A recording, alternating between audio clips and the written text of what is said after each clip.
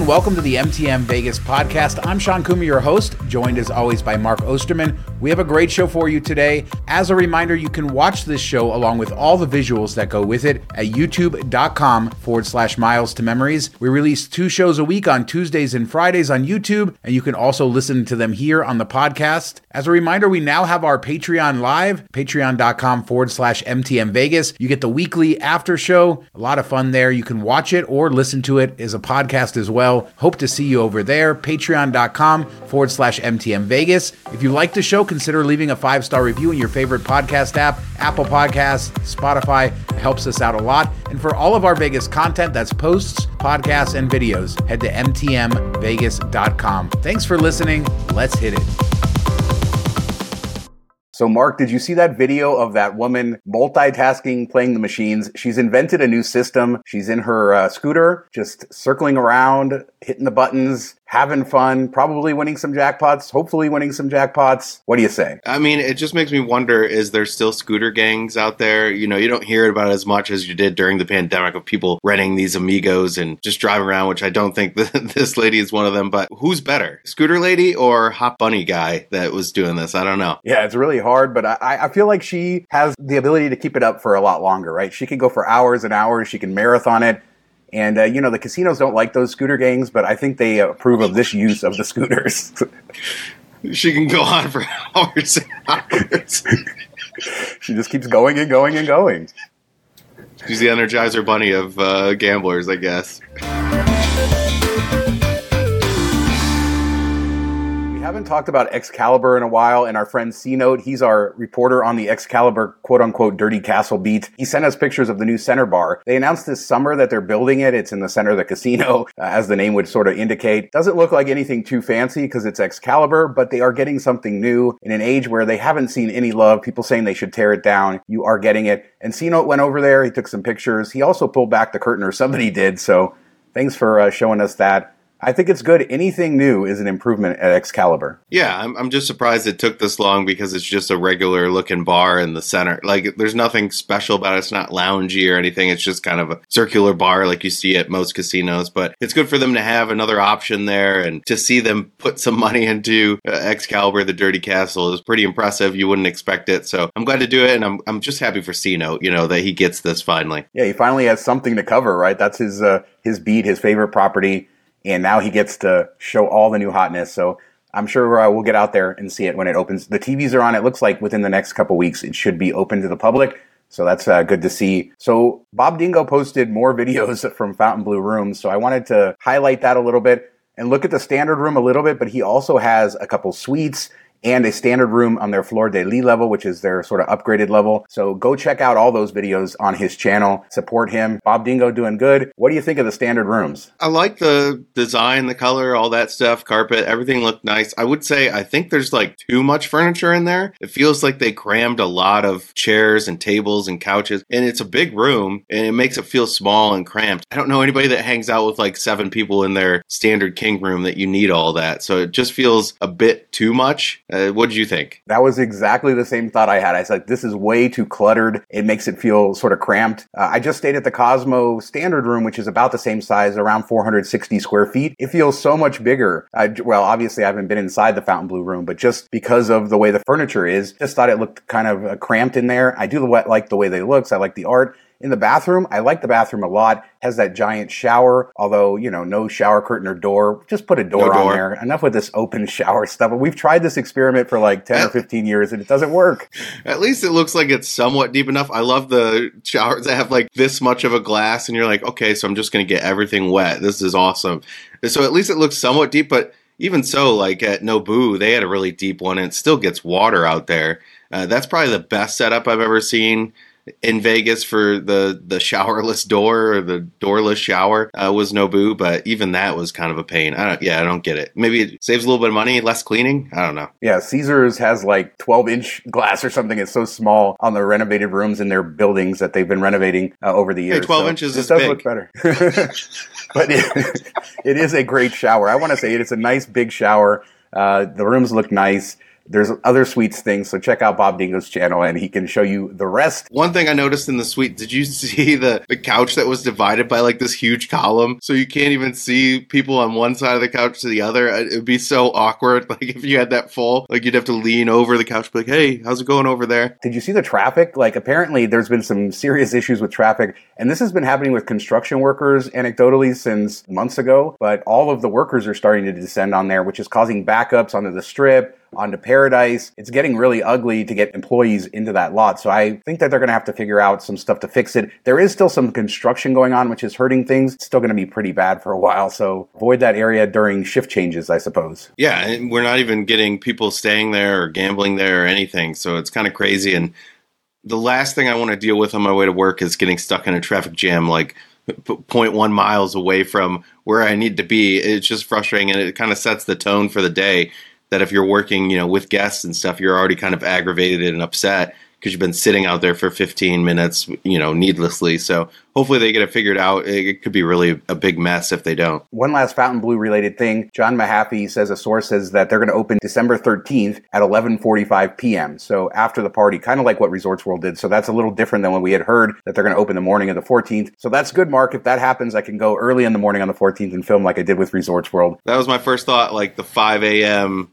Sean walkthrough video tour. I'm excited for it. As a reminder, we have our Patreon going. We do an after show every week. You can listen to it. You can watch it. Patreon.com/MTM Vegas. Thanks to everybody who supports us over there. So casino.org did a survey. They went through TripAdvisor reviews trying to find what's the luckiest casino. So they kind of looked at different search terms within reviews. I don't know if this is the most scientific method to determine which properties are the luckiest, especially because there's different demographics. I feel like a higher end hotel, you're going to get less people going to TripAdvisor to talk about their winnings than you would with a lower end hotel. I don't know. But the unluckiest casino in Las Vegas, apparently, according to these reviews, is Resorts World. In fact, a lot of the reviews said people were unlucky, so they did the opposite of saying, I'm lucky. They said, I'm unlucky there. But other properties like Wynn scored pretty low, and the best, Mirage. The soon to no longer be Mirage, sad. But, yeah, I mean, I only gambled once or twice in Resorts World. Both times did not go well, but that's kind of Vegas for me, So I don't think it really matters. The odds are the odds for the most part. I mean, sometimes you feel luckier at a place. Oyo is that place for me, or the old Hooters. Just walking in, you just feel like things are going to go well. So I understand that, but the reality of it is, it's all the same. Yeah, that was my thought too. It's like I wouldn't go to TripAdvisor and write a review about luck or not luck. But I mean, it is all the same, true. But there are some casinos with better games and better payouts and stuff like that. Yeah. But when it comes to the Strip, I feel like, it's pretty interchangeable. It's more about the rewards programs, about the properties and stuff like that. But yeah, check this article out. They have a full list. You can see their terminology, see sort of how they dived in, and there's 15 different casinos ranked. So Durango is finally ramping up their social media, as is Fontainebleau, which is really nice to see. So you should follow both those properties on X or Instagram or wherever, because they're putting out really cool videos and kind of hype before they open. And Durango showed how they have to test their entire tower, the water, to make sure there's no leaks or floods or anything. So at one point, they have to have employees in every room, turn on the showers, flush the toilets, do all of this at the exact same time to make sure it all works. Kind of makes you think it's going to be quite an operation if they have to do the same thing at Fontainebleau. Yeah, I just wonder, it's never all going to flush at the same time. So it seems like overkill, but kudos to them for doing it. And then, is it really a Vegas hotel if it didn't cause a leak? I don't know.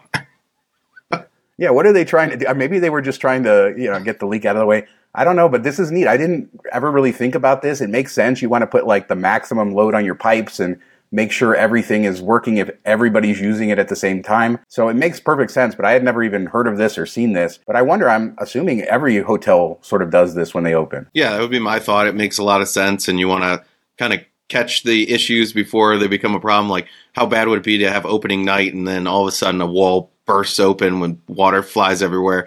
Kind of like the Atlantis in the Bahamas when you were there. So, you don't want to come in with a sloppy, wet floor after a night of having fun. So kudos to them for doing it. And then, Fontainebleau, hopefully they share a video too. That'd be cool to see. Durango, just a couple days away from opening.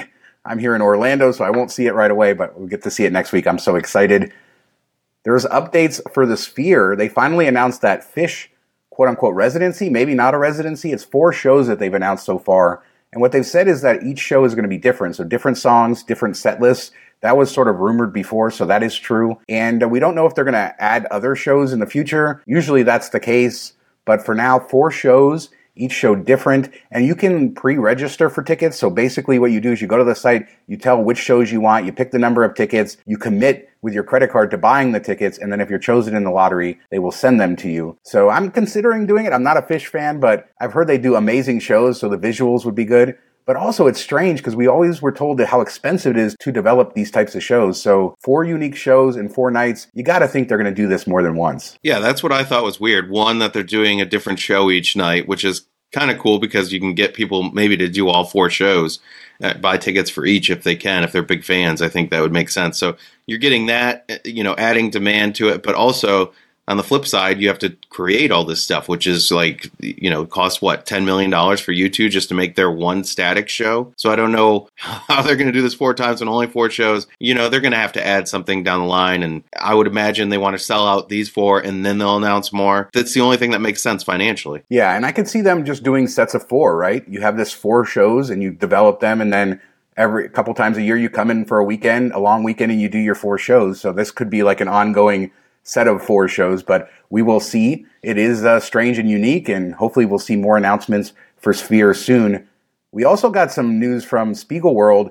Ross Mollison, who's sort of the founder, I think he's the actual owner, but he produces Absinthe and everything, and Opium that's closing at Cosmo. But he talked about the F1 effect on shows, saying that his shows lost about $500,000 over the weekend. He estimates Cirque lost a ton. So he's just talking about how in future years, he loves F1, but we need to balance out the crowds and keep the non-F1 people coming to Vegas during that weekend instead of staying away. Because as we talked about, some places were great. MGM said they had record hotel revenue, the best weekend of hotel revenue ever. So on that end, you have good stuff, but a lot of people and businesses got kind of caught in the middle. Yeah, I think this is exactly what we said after it happened, that high-end hotels and casinos did well.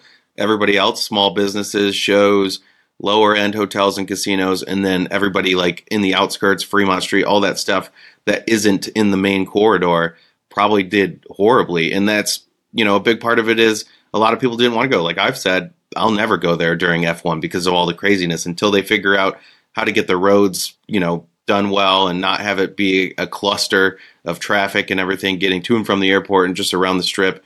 I don't want to spend an hour and a half in a Uber trying to go 4 miles. So I understand that. And he said they didn't really do a good job to curb that, but I don't know that they could have, because what are they going to say? Like, hey, it's not going to be that bad, but it was. Yeah, it'll be interesting to see what solutions they come up with to quote unquote bridge the haves and the have-nots. I saw somebody refer to it that way, and that sort of seems to be what they need to do, and they're going to try to do that. So we'll see if they're successful in future years. So the Netflix show Obliterated just debuted, and this is a show that takes place in Las Vegas. Not the best show in the world. It's very campy. I watched the first episode last night. It's about a special forces team that's in Las Vegas to stop a suitcase nuclear bomb. So first off, we don't need TV shows about nuclear bombs going off in Las Vegas. Some of us live there. We don't want to imagine this scenario actually playing out. But it is a very over-the-top show, weird. There's a lot of interiors with CGI exteriors, so a lot of it wasn't filmed in Las Vegas. But if you are like me and nerdy and like Las Vegas shows, I guess maybe you should watch it. It's, like I said, not the best thing in the world. Yeah, I watched the previews and it looked pretty terrible. So I don't know that I'll put the time into it unless I'm, kind of hard up to find some type of show to entertain me. But I'd rather see the zombie movie 2.0 come out. I thought that was a cooler idea. But I mean, you guys are just where the world goes to end, I guess, nuclear bombs and zombie apocalypse. Yeah, it's funny to watch some of the interiors that you can tell they'll use an exterior shot of a casino. It's not that. You can tell they're on a sound stage. All the hotel rooms are on sound stages, and they're using screens for the windows to simulate. So it never makes sense where the window is showing because it's different geography all the time. That's nothing new for Vegas TV shows, but it's just meant to be like this campy action. There's some, adult themes and other things that kind of play into Vegas too. So I don't know if you should check it out. This is not an endorsement, but... You mean like 21 where they were at the Hard Rock and had a perfect view of the Bellagio fountains? Maybe somebody out there has put in all the times that Las Vegas geography has been just messed up in movies. And I don't know if there's ever been a movie or TV show that has gotten it right? Because they just play with they play with their shots, right? Because they want to show this and that and, get all the highlights in there. But that's the latest Vegas thing, Obliterated, Netflix. Check it out if you want. And Mark, we have to talk about this NBA drama. So this week, Miriam Adelson announced that she's going to sell $2 billion worth of stock from Las Vegas Sands. She currently owns about 56% of the company through personal control or a trust.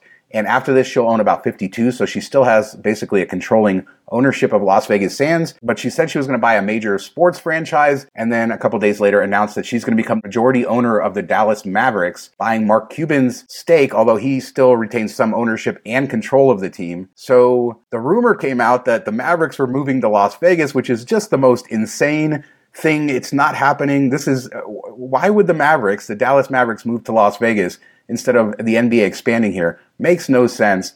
But a big sort of casino owner is getting into the NBA space in Dallas. Yeah, a couple things with this story blew my mind. One, that she sold stock, for $2 billion and it was like 2%. What she owns dropped by like only 2%, which is an insane amount of money. And then two, that she's the majority stakeholder, shareholder, owner of the Dallas Mavericks, but Mark Cuban still has control.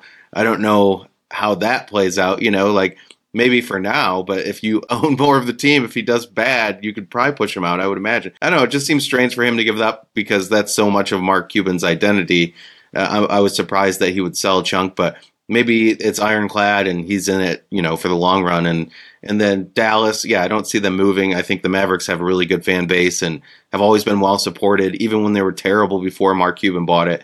So I think, they're going to be there for a while. Dallas is a huge city. I don't see it moving at all. And this comes at a time where there's rumors that some of the top executives at Las Vegas Sands may be part of the ownership group looking to get the NBA team. So, that could be related, not related. These are different people than her. So, but we do know that that's continuing, and there's rumors swirling about that Oakview Group $10 billion project, including the NBA arena on the South Strip. But we know that we're a few years away from the NBA announcing any expansion, but it would be absolutely insane to move a successful team like the Dallas Mavericks to Las Vegas. Why would the owners approve that? She doesn't have control. Remember, in these leagues, all the owners have to approve moving a team, and it just doesn't make any sense. But Mark Cuban, I think he 10x'd his investment based on the valuation on what she bought in at compared to what he bought the team for 15, 20 years ago. So as usual, Mark Cuban, he started his broadcast.com, sold it for like $1 billion, and it was basically worthless and made so many great investments along the way. But Miriam Adelson, did you know she's the 24th richest person in the United States with a net worth of over $32 billion? She is, of course, Sheldon Adelson's widow, as he passed away a couple years ago. Yeah, it's mind-staggering numbers. You don't expect. And it's always fun when you see these lists of like top 50 wealthiest people in the world, and there's a few people that you've never heard of on there. Obviously, we've heard of her because we cover Vegas, but a lot of people probably have no clue who she is. So it's always funny to see that list and see where people got their money and connect the dots that way. And as a reminder, Las Vegas Sands does not have any properties in Las Vegas. They are based in Las Vegas, but they no longer own the Venetian or Palazzo, or the Sphere or the Convention Center. So they just are basically Macau, Singapore. Those are their big markets, but they are Las Vegas Sands. Maybe they'll own the NBA team, or their executives will here in Las Vegas. We will see. But a fun week in speculation. But that was one rumor that I shook my head at. Let us know what you guys think about the NBA. Are the Mavericks going to move to Las Vegas? I don't think so. That Netflix show, did you see that? The Fontainebleau Standard Rooms. Anything else we talked about, hit us up in the comments. We do 2 shows a week, Tuesdays and Fridays, and we'll be back in a couple days with another show. Hit us up on Patreon as well. Thanks so much for watching. Talk to you next time. Have a good weekend, everybody.